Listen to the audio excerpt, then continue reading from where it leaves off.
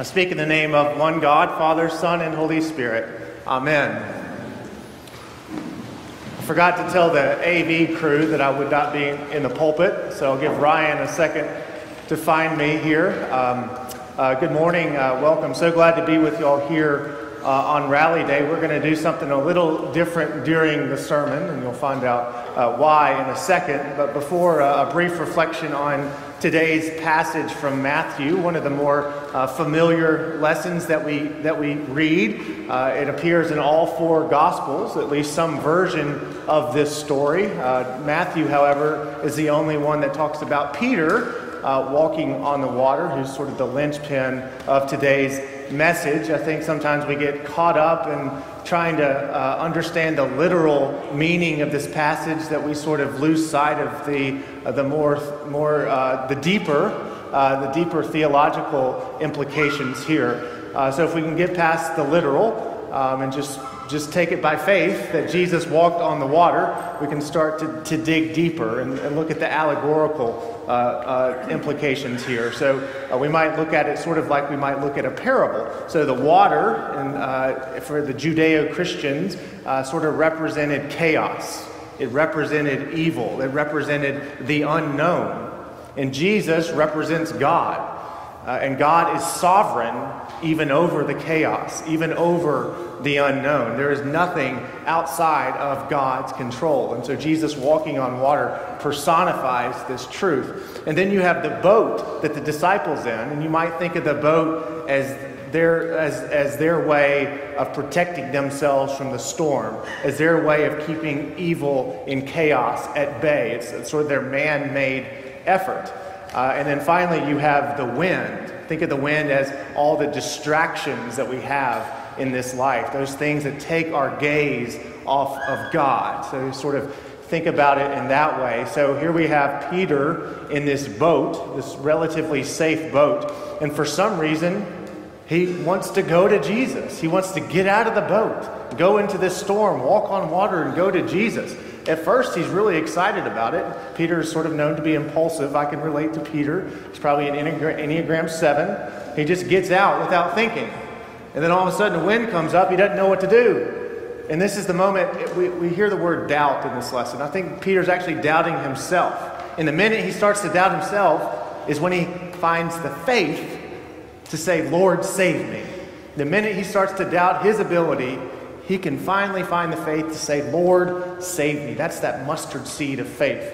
And that's sort of the ultimate proclamation of our faith. Lord, save me. I can't do it all by myself. He needs to experience his human limitation. Peter's a pretty confident guy. He needs to be humbled. And when he is humbled, he finds the faith to reach out for Jesus. Peter's walking on water, or his attempt to walk on water, is sort of representative of our human tendency to think that we can get to God. We heard that in Romans, like let's just go down to the abyss and pull Christ up, or let's go up to heaven and pull Christ down. But Paul's actually saying, well, God's actually already here. He's on your lips. And that's the whole Christian story, is that God has found his way to us. God keeps on finding a way to us despite our inability to find our way to God. And that is the good news of Jesus, that God has found a permanent way to us in Jesus. And that is what we celebrate each and every Sunday.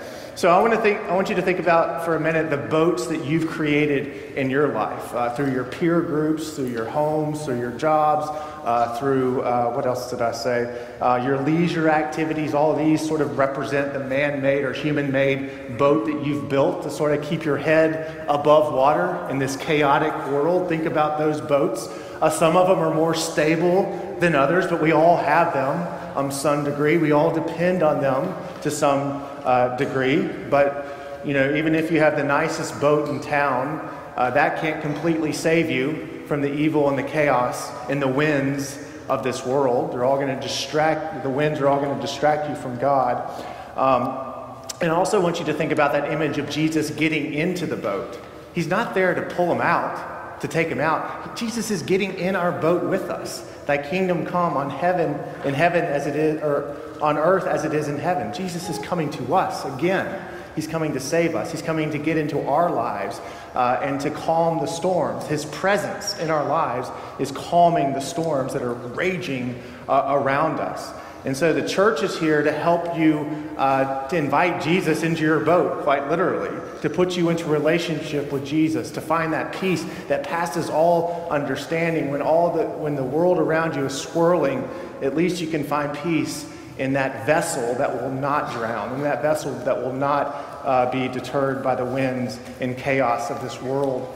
And so we believe that relationship with Jesus is something that doesn't just happen on a personal level, but it happens in community, right? And that's what we're doing here, is inviting you into community with each other. We are formed in wonder, love, and praise. We're not simply spectators, but we are active participants in the body of Christ, in that vessel that is saving us in the world from the winds of change and chaos. And so I want